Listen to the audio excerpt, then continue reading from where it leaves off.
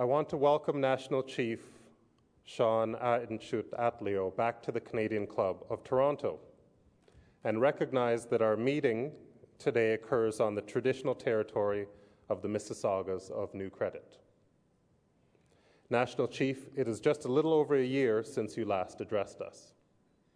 At that time, you stressed 4 priorities: affirmation through treaty implementation and land claim settlement, education investment in young people, economic opportunity, and community safety. This year has seen heightened awareness of these First Nation priorities, all of which, as we know, are priorities most Canadians take for granted in their own communities, but are also priorities that are increasingly top of mind for all Canadians. National Chief, whether it was in your response to the conditions at Apawaskat, your push for action on the report on First Nations education, or your participation at the historic Crown Gathering in Ottawa, your commitment to mutual respect, building bridges, and working together for prosperity has been clearly evident. First Nations young people, educated with meaningful employment, are a vital part of the news story which you, National Chief, and a great many Canadians want to see written for Canada. Vital also are sustainable economic opportunities and cooperation on the environment and natural resources that respect the proud heritage of our First Peoples. All of these things are possible with the right leadership and commitment by all Canadians to a more equitable and prosperous Canada. Ladies and gentlemen, our speaker is a hereditary chief of the Ahousaht First Nation. He was born as far west in Canada as one can travel. He has a master's degree in education, has run a successful business, is the Chancellor of the Vancouver Island University, has fought for First Nations prosperity for many years, and without me having to say more, is clearly the right person to be at this podium today. Ladies and gentlemen, please join me in welcoming National Chief Sean Atleo to the Canadian Club of Toronto.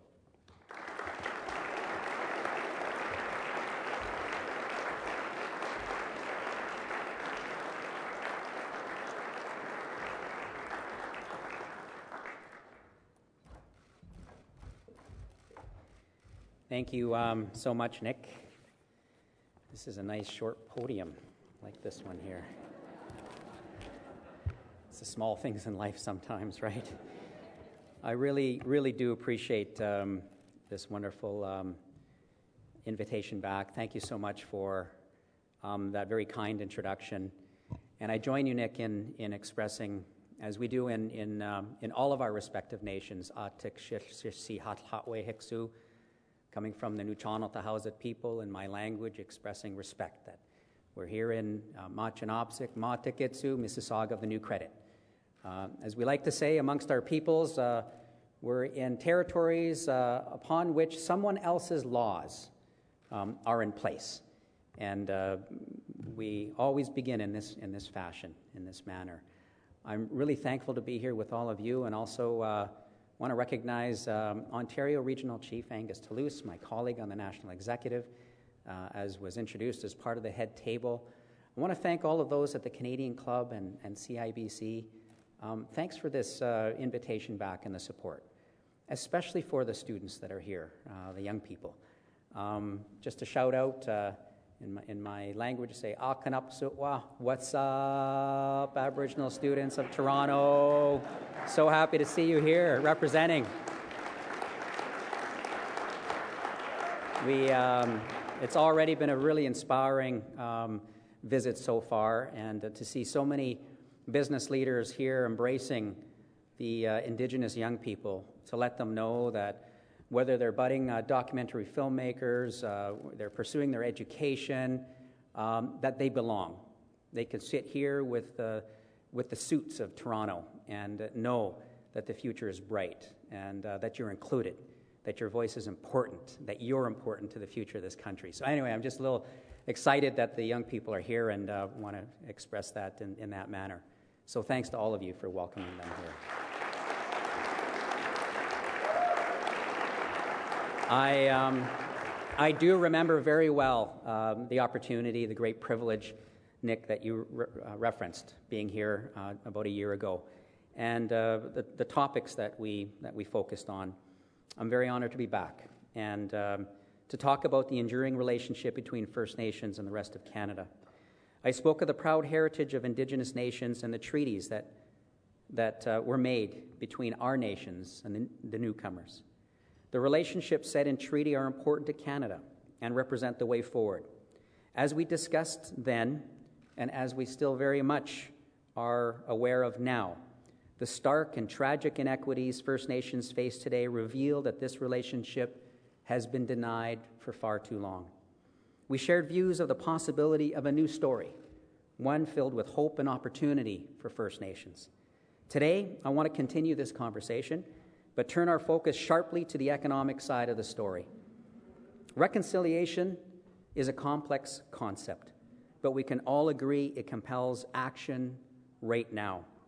I will suggest that reconciliation can be best approached as the building of a renewed foundation with 4 cornerstones: rights recognition, healing and education, capacity, and the 4th that will be my principal focus today, that's seizing economic potential.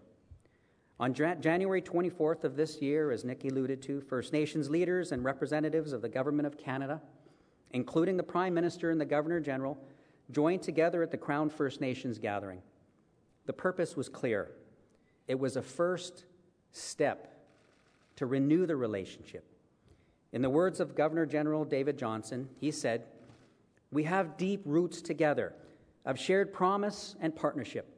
This was reflected in the Royal Proclamation of 1763, which sought to achieve balance by allowing Aboriginal and non-Aboriginal people to coexist and work together in the land that we now call Canada. The Royal Proclamation predated Confederation by more than 100 years and is the foundation of our modern relationship," were the words that he shared. Moving forward and building on this renewed foundation has and will continue to require our best efforts and genuine commitment. In plain language, it will be hard work. My elders have always counseled me that in reality, we have only one of 2 choices. We can do things the hard way or the harder way. It's one especially for the students that are with us here today.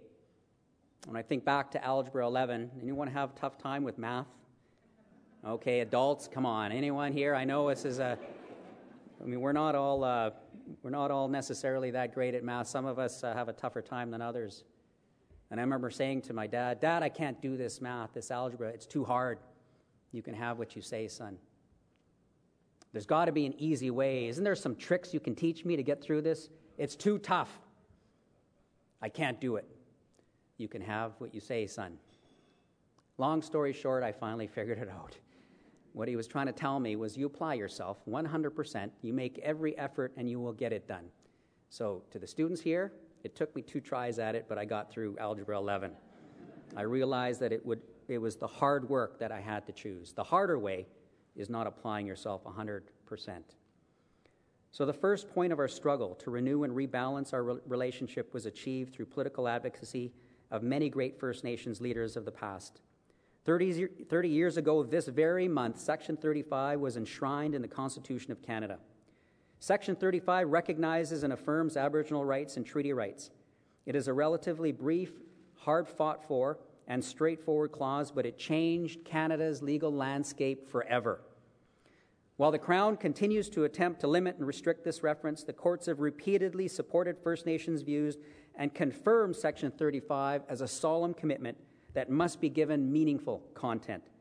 This recognition of our jurisdiction forms the first cornerstone of the effort that's required right now. The second point involves one of the most poignant aspects of the struggle, and it involves dealing with the deep wounds that perpetuate harm to this very day. 7 generations of our peoples experienced residential schools and systematic denial of our basic rights and liberties through the so-called Civilization Acts and decades upon decades of failed policies and legislative efforts aimed at marginalizing, displacing, destabilizing, and isolating our peoples. The Royal Commission on Aboriginal Peoples, in its final report issued more than 15 years ago, stated these policies and this approach have miserably failed our peoples and indeed all of Canada. The apology offered by Prime Minister Harper in 2008 and now the Truth and Reconciliation Commission add another cornerstone to the foundation of renewal. We must recall also that this period of reconciliation is about healing and recovery for all of us, not just First Nations. Throughout the period of residential schools, Canadian children also were only taught a negative view of our cultures and of our ways. In other words, in essence, we were erased from the official record of this country's history. Education, as I've said many times and echoed by First Nations leaders across this country, must be a first priority.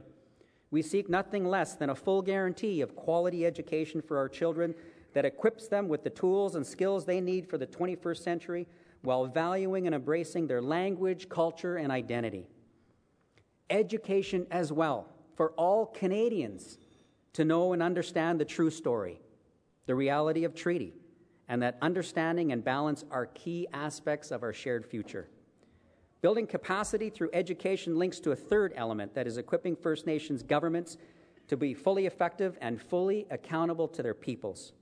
First Nations governments must have the tools to build effective public services and public policy to effectively plan and serve their peoples.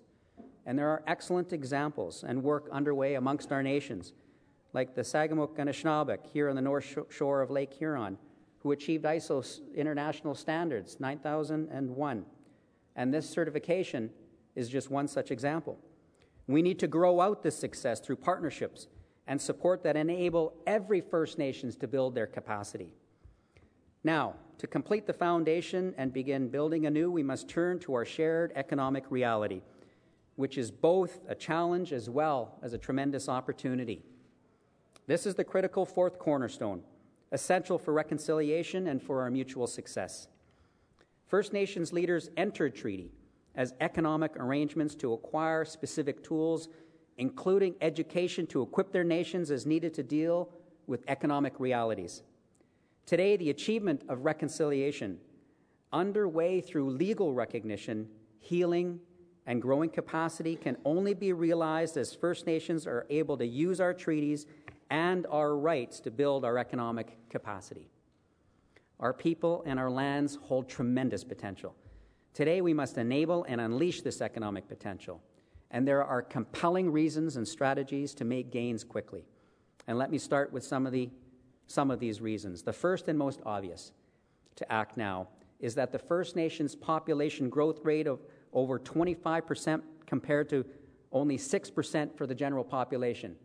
Young people, that means you're at the front edge of an Aboriginal tsunami that is washing across our respective territories.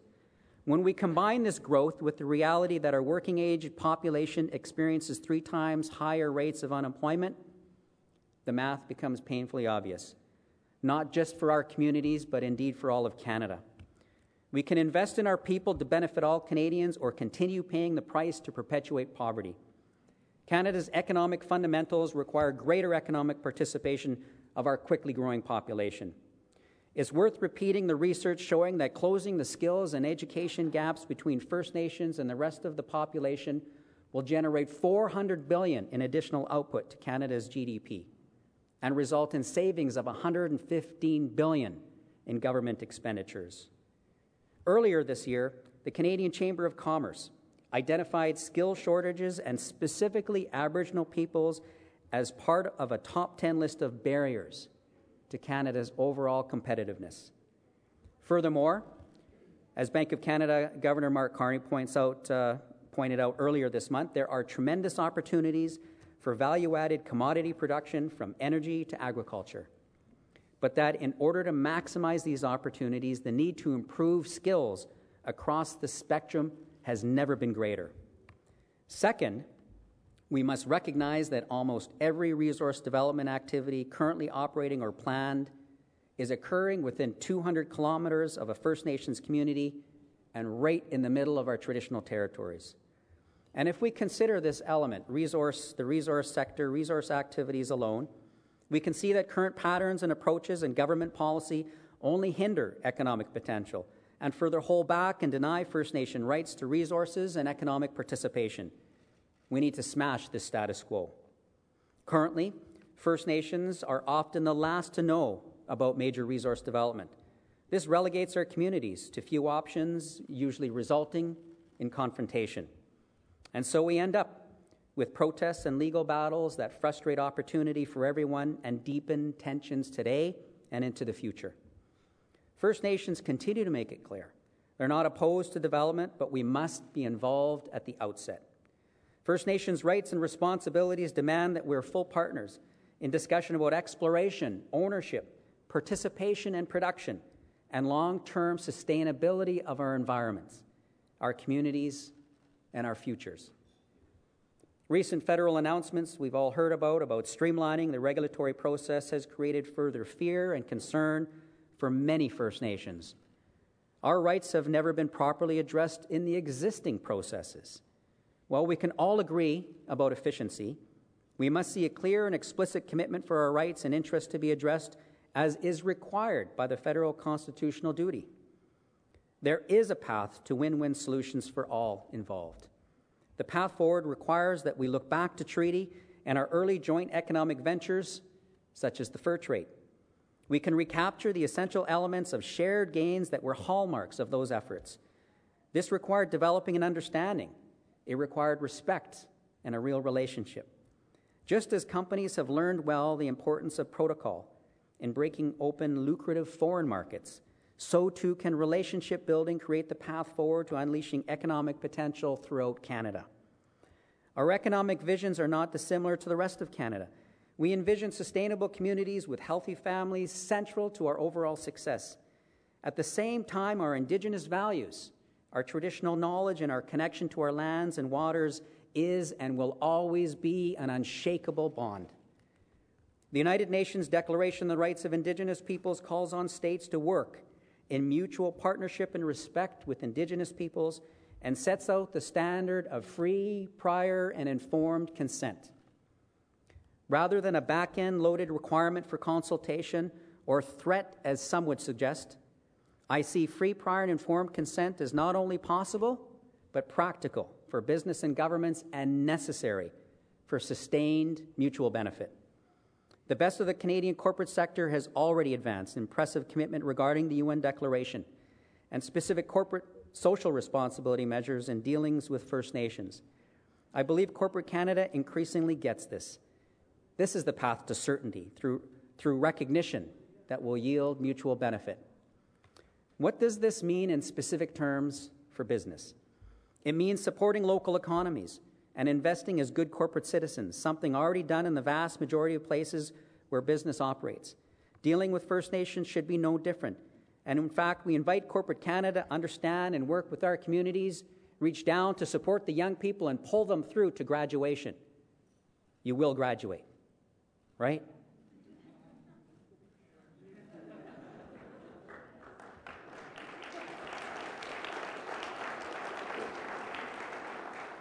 Investing in our communities is a strategic, long-term economic stimulus plan for all of Canada. The resource sector continues to be a prime driver for Canada as a whole. As Prime Minister Harper recently noted, mining alone contributed $50 billion to GDP in 2011. We've seen increasing employment among First Nations in the mining sector, and clearly more will be needed as 40% of the industry's workforce will retire in the next 5 years. We also see increasing involvement of First Nations-owned companies emerging and winning contracts for every aspect of mining operations. Diavik Mines alone reported in 2010 that it spent $2 billion with Aboriginal businesses. What I'm speaking about goes far beyond employment and service contracts. This is about ownership, about partnership and profit. There's no question that First Nations have an entrepreneurial drive, and there's every opportunity for increased success.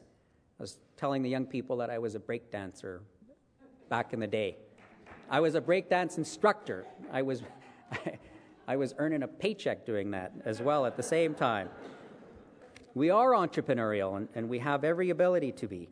First Nations strive for innovation and, above all else, to grow economic opportunity that's sustainable in an environmental manner and for the future of our community. The very best opportunities right now are those that are grown from within our communities. Community-driven economic strategies for growth, responding to the needs and interests of the people, are yielding dividends right now and are key opportunities for the future. We see this happening across the country in new energy sectors of the economy, where First Nations are at the same stage of development as others at the beginning and are leading the way forward. There's many compelling stories and examples across the country, without exception, where First Nations have had the opportunity to drive change, and the results are mutually beneficial. This is a sharp contrast to unilateral action, which has created tension and even devastation. We can take examples in the area of hydroelectricity, for example. In the 70s, unilateral action galvanized contention and confrontation, pitting the James Bay Cree against industry and the province of Quebec. Through their leadership and foresight, they clearly asserted their rights and have, years later, now completely turned this situation around. They are now the undisputed economic engine of the entire region. There are lessons and practical strategies to be seized upon in all of this. As Grand Chief Matthew Kuncombe said during the Crown First Nations gathering, clearly a new way of doing things is called for. The federal government, the provinces, and we ourselves must have the courage to think outside the box, to find the workable and practical solutions that this country needs now. So let me sum up. The economic imperative is very clear, and we all have much at stake. First Nations will become increasingly important economic agents, unleashing our own potential and supporting sustainable opportunities in Canada's critical resource sector, labor force, and economy. Whether through agriculture, mining, fishing, forestry, energy, or emerging technologies, our nations and our rights are a reality, and they present unlimited opportunities if we can get this right. And I believe we can get this right. We need to speed up the pace of resolving land claims and fulfillment of legal obligations, including resource revenue sharing. We need partners that support and enable our governance capacity to drive and unlock economic potential. We need progressive and innovative approaches to infrastructure and support for First Nations to operate in the modern business world, which includes things like entry into the digital economy. Tools like procurement strategies can assist in our proving successful in this province and in others. And so by way of concluding, let me share this notion. And it is that we should not be daunted by the complexity or fooled into thinking that somebody else or a future generation will solve these problems. This is the harder path, one filled with despair and perpetually worsening pain and suffering. Let us instead be seized by the opportunity that this age-old challenge presents. Let's choose the hard work. This is the path of reconciliation.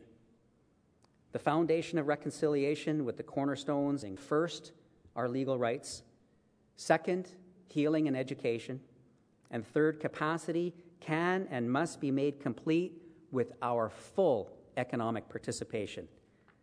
With this as our solid foundation, we can then live the promise of the ancestors, our collective ancestors, and fulfill the potential of treaty, of real partnership, and of the greatness that this country has yet to achieve. Through hard work and determination, we will have achieved our great new national dream of reconciliation. And then there will be no limit to what we can achieve together. Thank you very much. Let go, let go.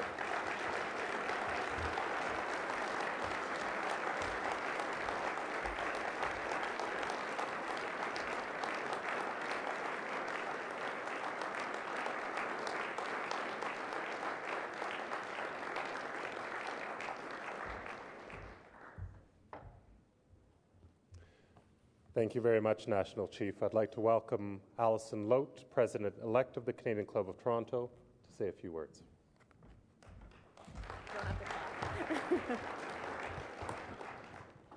Mr. Outlier, I also welcome the smaller podium. It's Much appreciated. I wanted to take this opportunity to thank you, National Chief, for being with us today. Your message is one of hope and of opportunity, and we're delighted that you've shared it with us at the Canadian Club today. We're also delighted because your leadership has enabled us to attract so many young people and students to lunch this afternoon. It is our goal at the club to give voice to the issues and to the people that will define the future of this country. So thank you for giving us the opportunity to do that. As I heard you say this morning on Metro Morning, we mustn't lose another generation to failed reconciliation. Canada will be a much stronger place, both economically and socially, if we work together and if we use the talents and ambitions of our young people, particularly those from our First Nations, to forge a better path forward. So in that spirit, everyone, please join me in thanking Sean Atleo.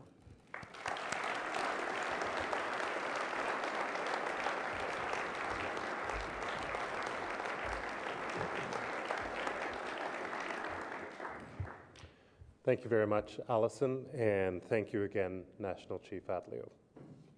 Now, before we adjourn for lunch, please bear with me while I list a few upcoming events. On April 25th, the Canadian Club of Toronto, together with Equal Voice, will once again join forces to spotlight women in politics at the 7th Annual Women in Public Life Luncheon, when we pay tribute to the leader of the Ontario NDP, Andrea Horwath. On April 30th, direct from the CBC's flagship news program, The National with Peter Mansbridge, the Insiders will join our live audience for their first public speaking appearance. And on May 1st, the Canadian Club of Toronto will be presenting its Canadian of the Year award to Mark Carney, Governor of the Bank of Canada. Since 1992, the Canadian Club has awarded Canadians whose efforts and example have improved the lives of others and benefited us as a nation. We're very excited about that event. Don't forget that a podcast of today's event will be available in a couple of days on iTunes. Simply visit the event listing on our website to download that podcast. While you're online, please check out our Twitter feed. You can follow us at CDN CLUBTO, that's short for Canadian Club Toronto, for all the latest updates. This concludes our television programming, which will be broadcast on Rogers TV in the days to come. We continue to be grateful to Rogers TV and 680 News for their promotion of Canadian Club events. Now, I'd like to ask National Chief Atleo to draw a business card. The lucky winner will receive 2 tickets to an upcoming Canadian Club event of his or her choice. Thank you very much. And from Tim Hortons, Nick Javor.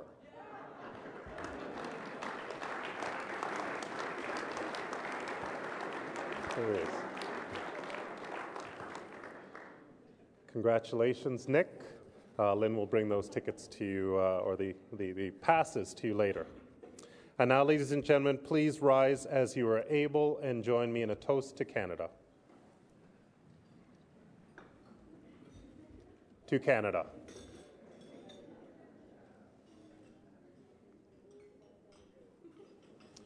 Please enjoy your lunch.